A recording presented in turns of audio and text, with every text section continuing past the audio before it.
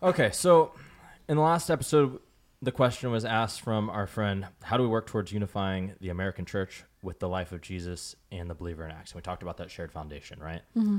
I think there's two angles we need to look at in this conversation today. Mm-hmm. Because what we talked about is like we need to determine whether or not like we even have a shared foundation with the church, of Scripture. Yeah, well, because you say my scripture is biased, and many people would say my bias is scripture. Scripture.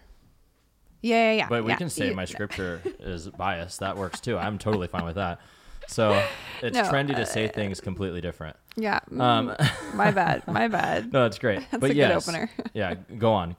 No. Yeah. Because you say my bias is scripture, and a lot of people would say, of course, my bias is scripture. But then totally. kind of clarifying there, no.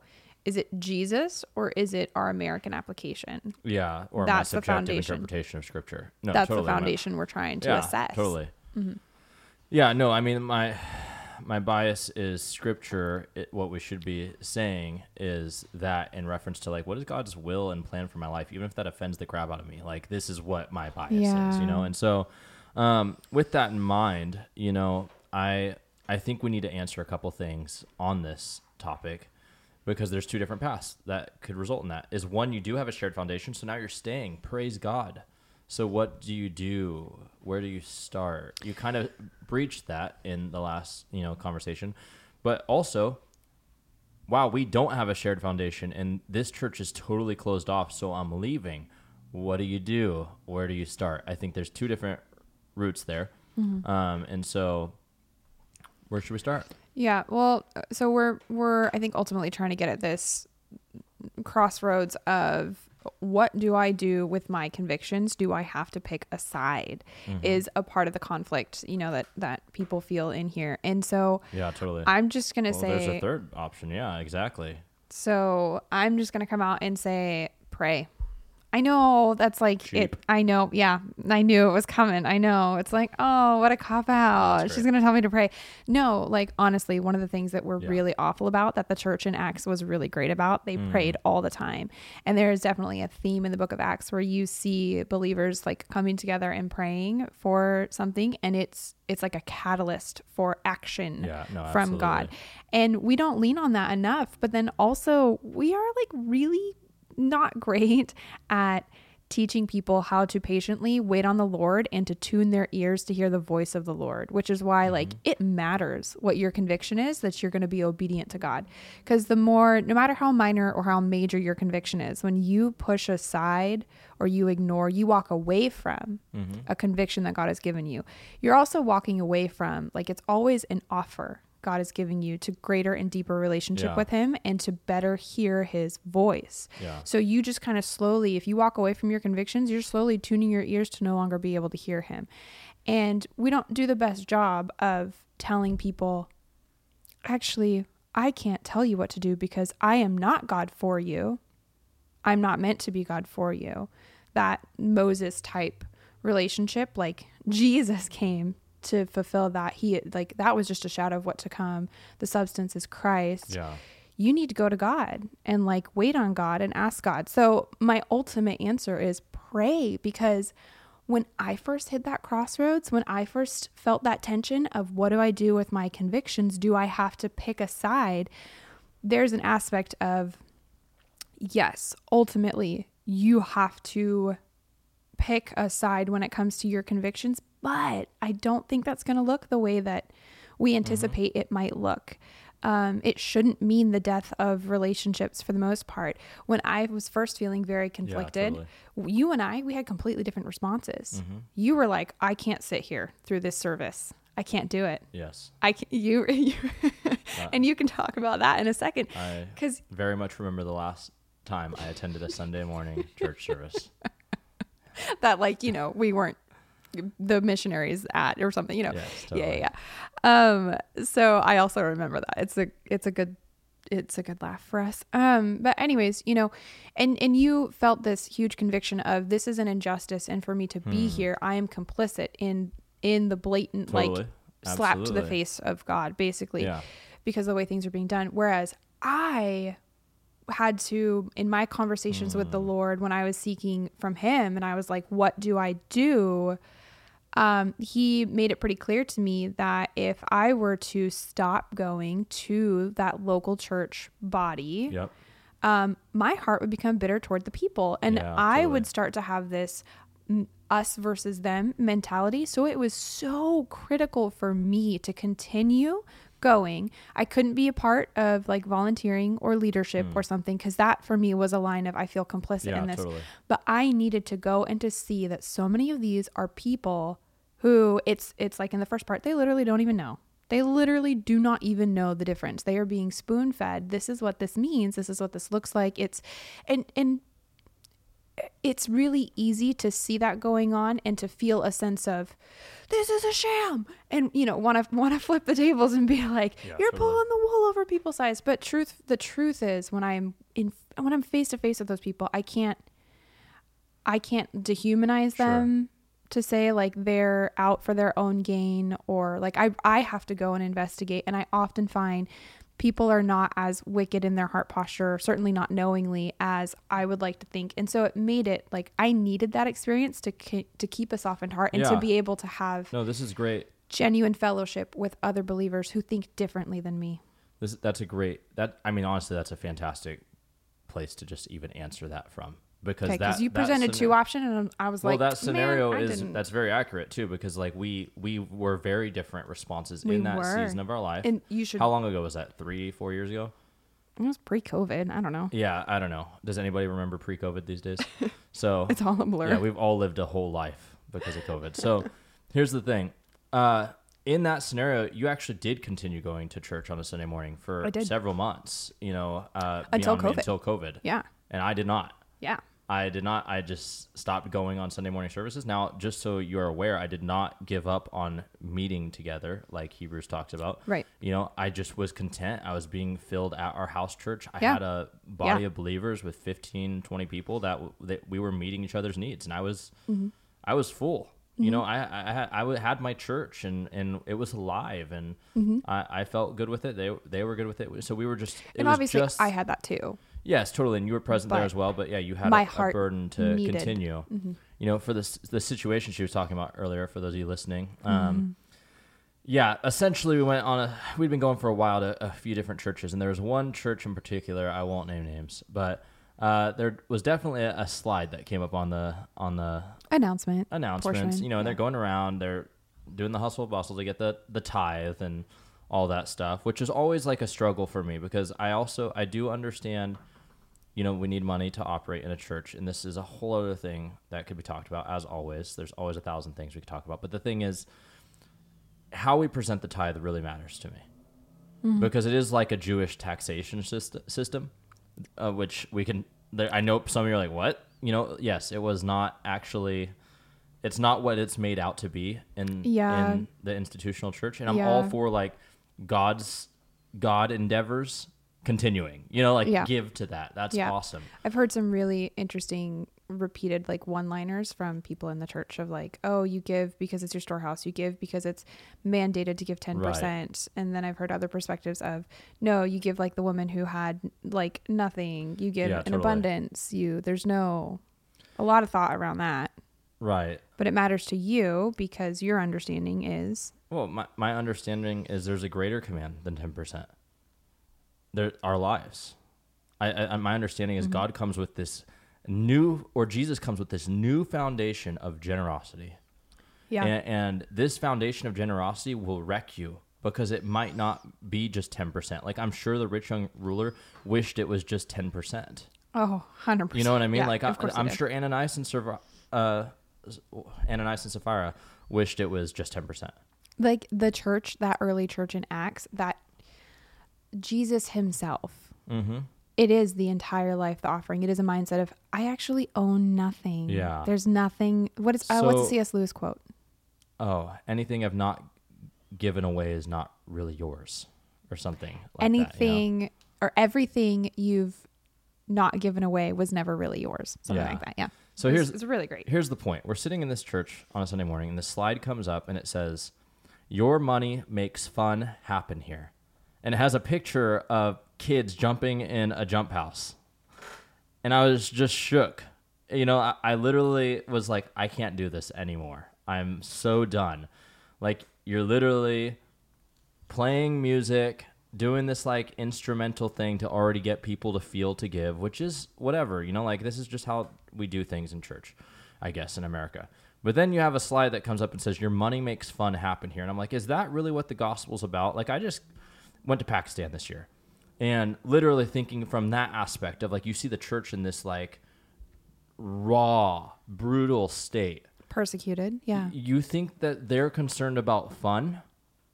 How about making sure people live another week? You know what I mean? And so that type of stuff, I mean, like sitting in the, and we've seen that all over. And, you know, we've been to 40 plus countries and we've seen this time and time again. And so the thing is, when I was there that Sunday morning, that was my response. I was like, this marks the last time I regularly attend a Sunday morning church until I find a super healthy one, which I haven't found, which is like, I hate to say that that's the truth. Like yeah, and in that I would say like there are individuals in leadership positions whom we love and have pure hearts, but we've not found an overall church. Well, because there are other aspects of it's not just the captain. Yes, totally. That's the problem. Who's holding the dock together.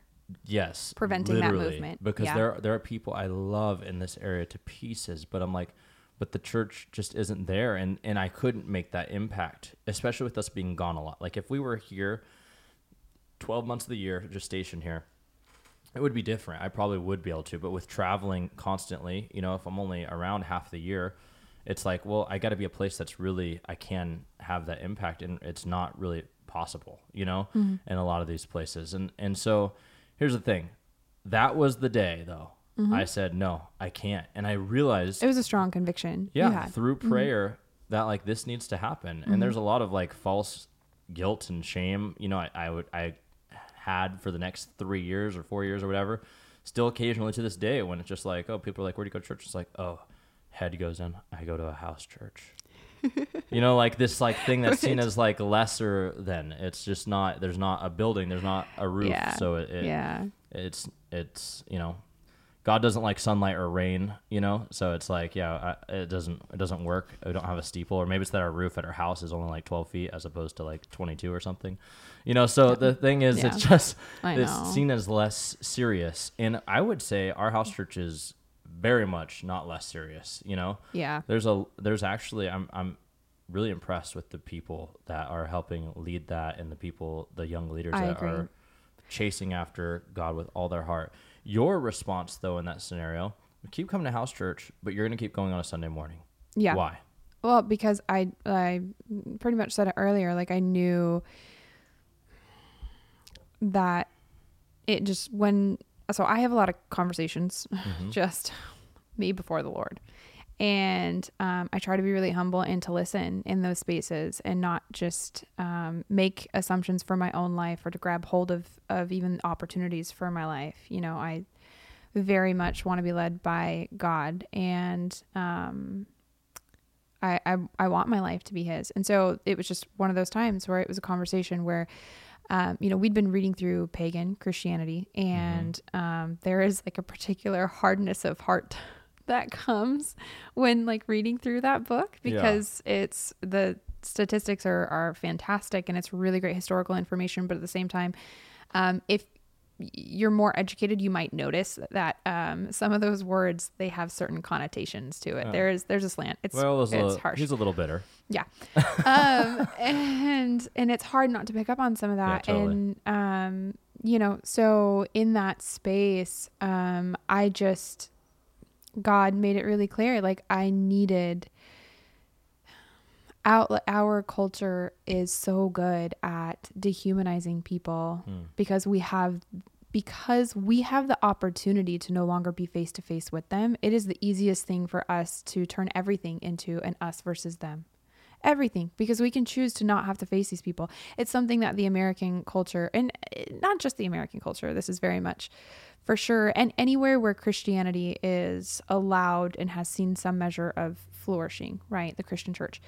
It's a luxury that we have that actually undermines so much. It undermines all of our cooperative efforts. You know, it undermines church discipline. It undermines actually functioning together as a good body.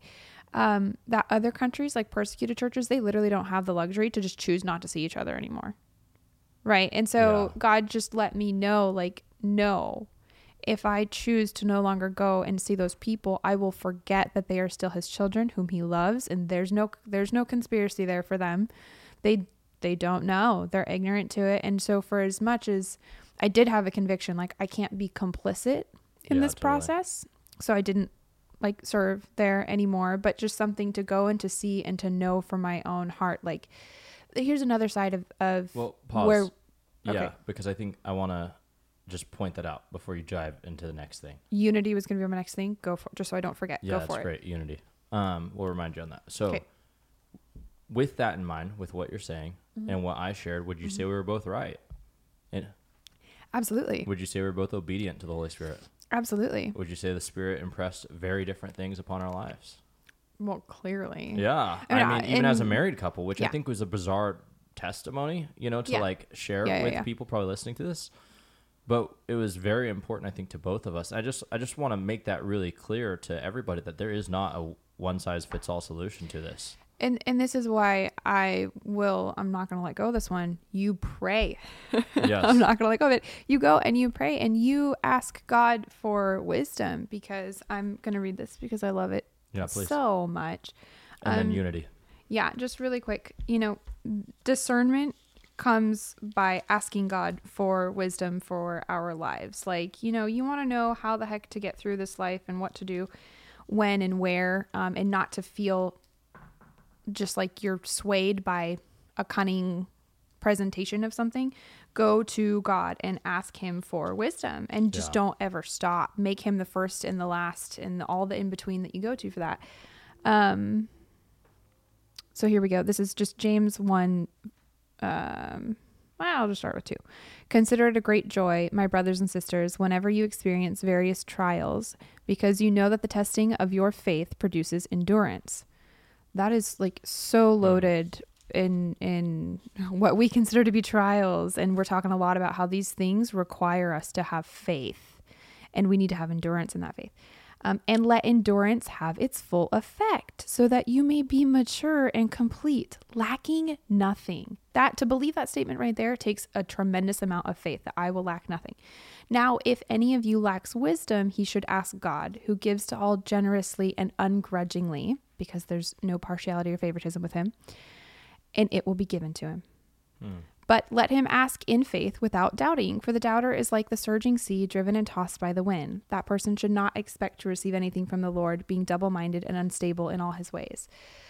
I think we all have had experiences of what it's like to ask God for something but not have the faith. And yeah, we friggin' feel so unstable. We go to somebody else come and help us. We go get counsel from someone else, because we just don't know what to do. We just feel unsteady, unstable. So I'm not going to let this one go. Pray. Really go to the Lord and pray to him and ask him for his wisdom. And that's the thing where God's wisdom for me looked different than God's wisdom for you at that time. And what mattered most was that we are encouraging, supporting, and empowering each other to be obedient to that conviction that God has given us. So that way, like, I can trust that if God has something slightly different for you than he has for me, like, he's dealing personally with you, and I want to see your relationship with God flourish. Totally. Right. And that is not to say we've been perfect at that. There are times that good Lord, we've lacked, obedience, or we've been emotionally swayed and led. For sure. And things. But I do think that is a unique time in our life where we were led in very different ways, and it wasn't bad, and it might have. And now I'm very much where you're at, where I'm just like, ooh, just attending makes me feel complicit, and that's hard. But I have enough touch points throughout I have enough touch points with the body, probably because it's not COVID anymore, that it's something where, and I just continue to go to the Lord and say, like, okay, God, where's my heart? Help me. And we have friends in other cities that we wish if we were there, we probably would be attending their church. Like, there are some places that, again, I don't want to list any names or do anything that would elevate or de-elevate people on this podcast. You know, so but there are some places that are amazing, and is it perfect? No, but is there like we're trending the right direction and serious change? Totally. You know? Yeah. Yeah. Oh, did you have more? You have more scripture to read? Yeah, this is the thing. We're already quite a bit into this, and We are. I just think, I do still want to touch on unity for a second. yeah, I'd love you to. I was just going to say this in Colossians 1:28. I love that book. I love what Paul says. He says, "Him we proclaim, warning everyone and teaching everyone with all wisdom, that we may present everyone mature in Christ. For this I toil, struggling with all his energy that he powerfully works within me." Mm-hmm. Like, that's kind of, to me, like where we were both were. Mm-hmm. We're toiling. We're in very different things. It's taking a lot of energy, but also like God was powerfully working in different ways through us, Mm-hmm.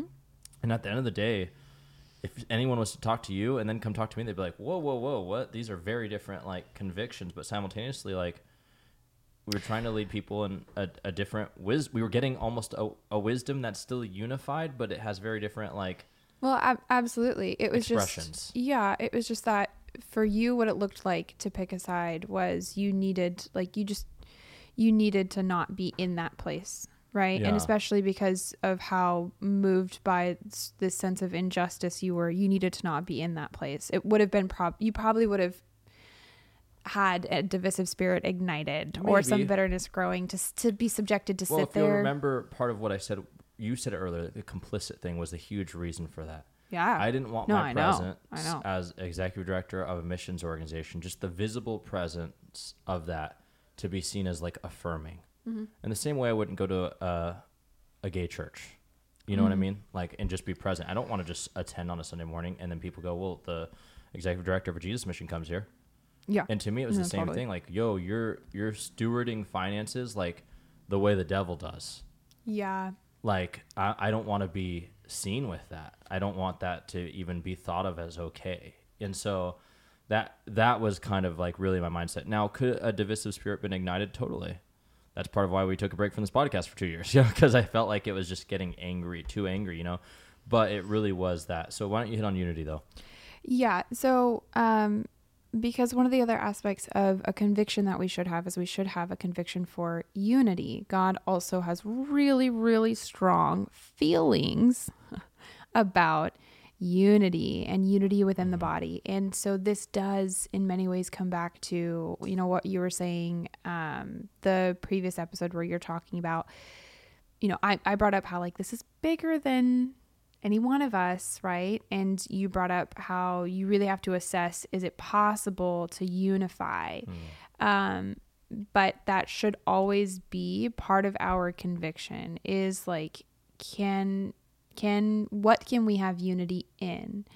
And perhaps that should be a different conversation to talk about a little bit more practically, what unity can look like. How can we be united and yet diverse? Like, where do we draw lines in a sense? What are the things that maybe should cause us to be like, this is where I really need to pick a side? And here's the other thing. What does it look like to be divisive?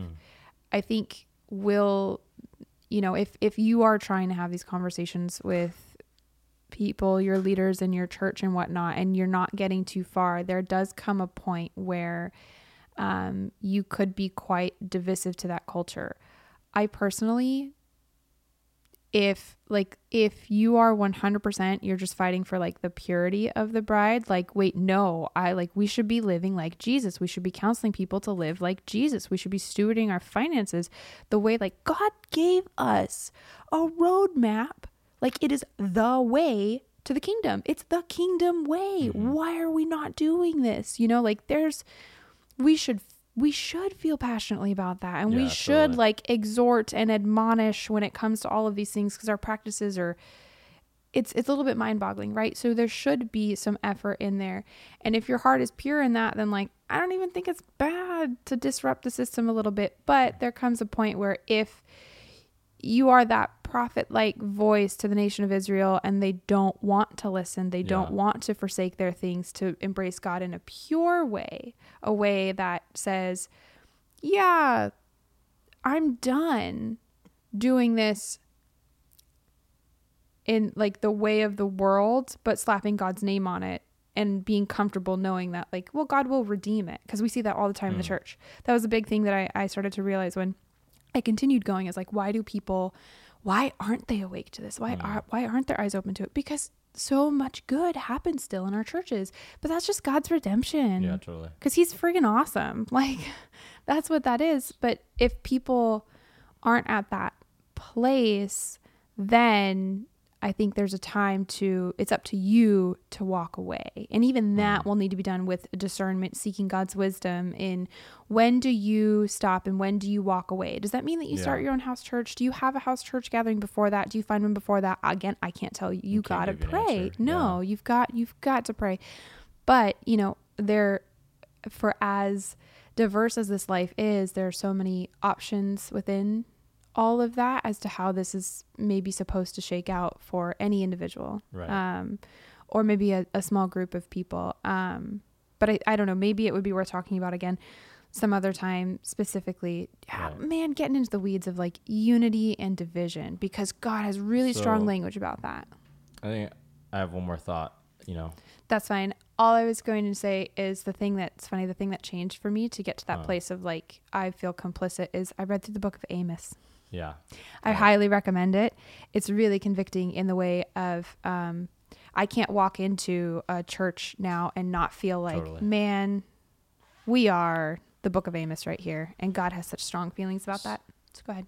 So this is what I would just encourage you with. If maybe you're someone that feels, I think it's easier if you feel like God's stirring you up to go in some ways. Because there's like a release that the Holy Spirit's given you, and you're gonna see a fresh birth, like a holy fire. Discontent was what you said we felt, and that's true. Yeah, totally.